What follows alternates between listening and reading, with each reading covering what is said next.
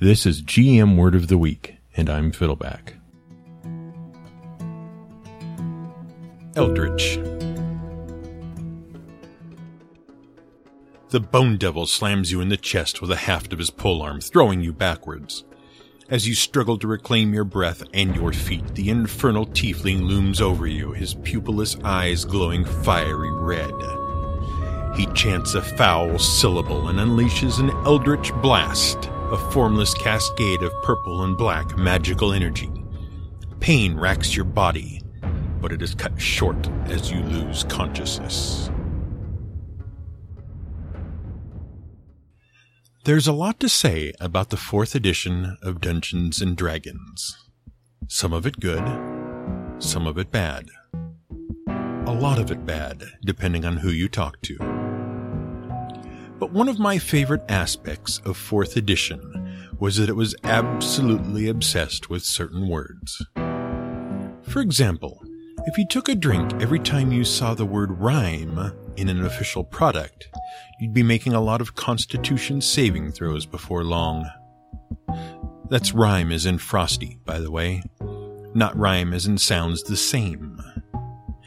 And then there's Eldritch. Mainly because, as Mike Merles once noted on the D&D podcast, coming up with names for warlock powers involves a lot of synonyms for creepy, weird, and sinister. Eldritch is what I call a Lovecraft word. You know what I mean. It's one of those words that no one can really define, but everyone is pretty sure it's just a synonym for creepy, weird, and sinister. Others include Cyclopean, squamous, tenebrous, antediluvian, and non-Euclidean. Of course, all of those words have actual meanings. It's just that no one remembers what they are. You can just replace them with spooky, and they'd have precisely the same effect on the average reader. And honestly, if I had more of a stomach for overwrought, slow-moving, dull horror that was way too overplayed, I could probably get a few months out of doing the Lovecraft Word of the Week. So what does Eldritch actually mean? Well, it's an adjective, a describe-y word, and it means weird and sinister or spooky. Okay, fine. In this particular case, it really is just a replacement for spooky. Sometimes even the masses get it right. But what's interesting about the word Eldritch is the ineffable nature of the provenance from which this word was seemingly spawned, the argument over which, if not quite antediluvian, is at least long antiquated. See, I can do it too. Translation? The origin of the word Eldritch is actually something of a mystery, and it's been a mystery for a long time. But not Bible long, just long. That's all I was saying. Ostensibly, it's a Scottish word, or it comes from a Scottish word. And the common story is that it derives from the words elf and rice, meaning of the kingdom of the elves.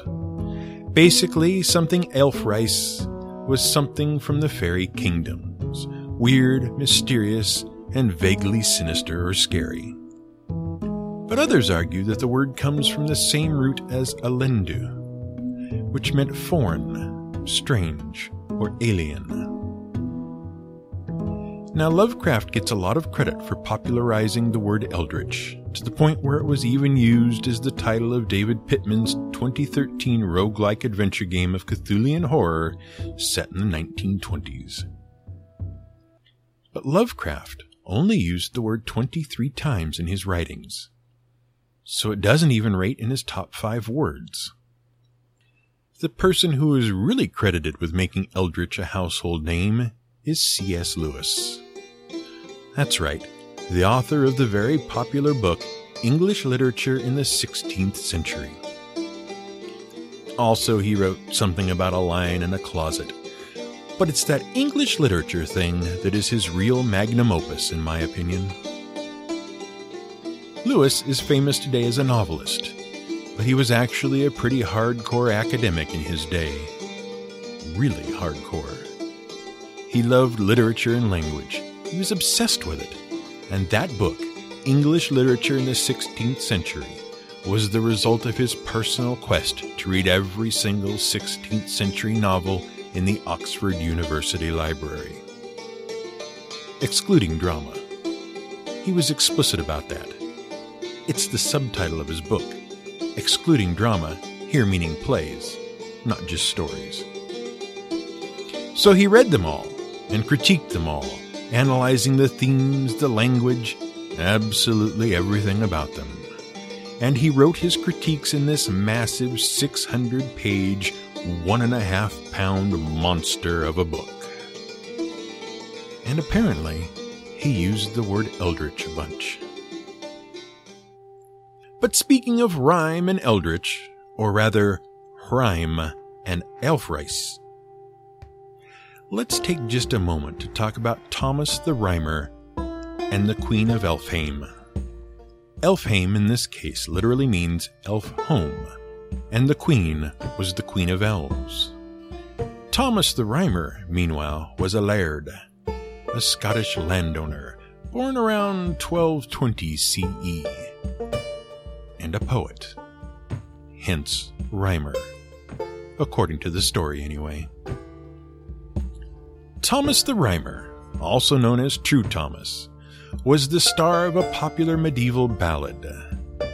The ballad tells us he was kidnapped by the Queen of the Elves, spent some time in the fairy kingdom where time was strange, and there were weird rules about what you could say and speaking the truth and stuff. When he was returned, he was granted the gift of prophecy, and supposedly his writings predicted numerous Scottish future historical events, including the death of King Alexander III in 1286, and the defeat of Mary, Queen of Scots' forces at the Battle of Pinkie. I kid you not. There was a Battle of Pinkie in 1567. The Scots lost, and a dude named Thomas the Rhymer predicted it because the Fairy Queen told him it would happen. That's all pretty eldritch. Basically, Thomas the Rhymer was sort of a Scottish Nostradamus. Except he was fictional, right? Well, maybe not. There's some speculation that True Thomas, who could never lie, was actually Thomas Rymor de Ercildown, an actual person who wrote actual poems that might actually be interpreted to predict actual historical events, including a battle that sounds like something out of The Little Ponies and the Magical Friendship, or whatever the heck that's called. So how do you use the word eldritch in your game? Well, frankly, you use it the way you use all the Lovecraftian words. Eldritch just means spooky, right? Just like squamous and cyclopean and ululating. Or here's an idea. Maybe you don't. Maybe you stop using those words. Maybe if you can't give a solid definition of a word, you should avoid it in flavor text. Because if you aren't certain what it means, players aren't certain what it means either. But they will think you're communicating important details, and maybe worry they are missing out. The point of flavor text and description is to be clear. If something is weird or scary or spooky or otherworldly, just say those words. Save squamous for when things really are scaly, and save cyclopean for when a thing is really made of stacked irregular masonry with no mortar. And save ululating for when something really is howling or moaning with grief. Eldritch is a placeholder word. It's a word most GMs use when they can't think of a good adjective, but they know they should probably have an adjective. But you know what? You don't always need adjectives. After all, a blast of magical energy is pretty weird and otherworldly by its nature. Do you really need to specify? Oh, by the way, are you curious about the top 5 Lovecraftian words? In 5th place, with 115 uses, we have a tie between madness and singular. Fourth place goes to various forms of antique and antiquarian with 128 uses. In third place, nameless with 157 uses. In second place, faint with 189 uses. And the number one word, the one he used 260 times, hideous. And he only used non-Euclidean twice, so maybe we can stop using that. We live in a non-Euclidean universe. It isn't as spooky as you think. This has been the GM Word of the Week. It was written by the Angry GM and recorded and produced by me, Fiddleback. You can find more at theangrygm.com and madadventurers.com.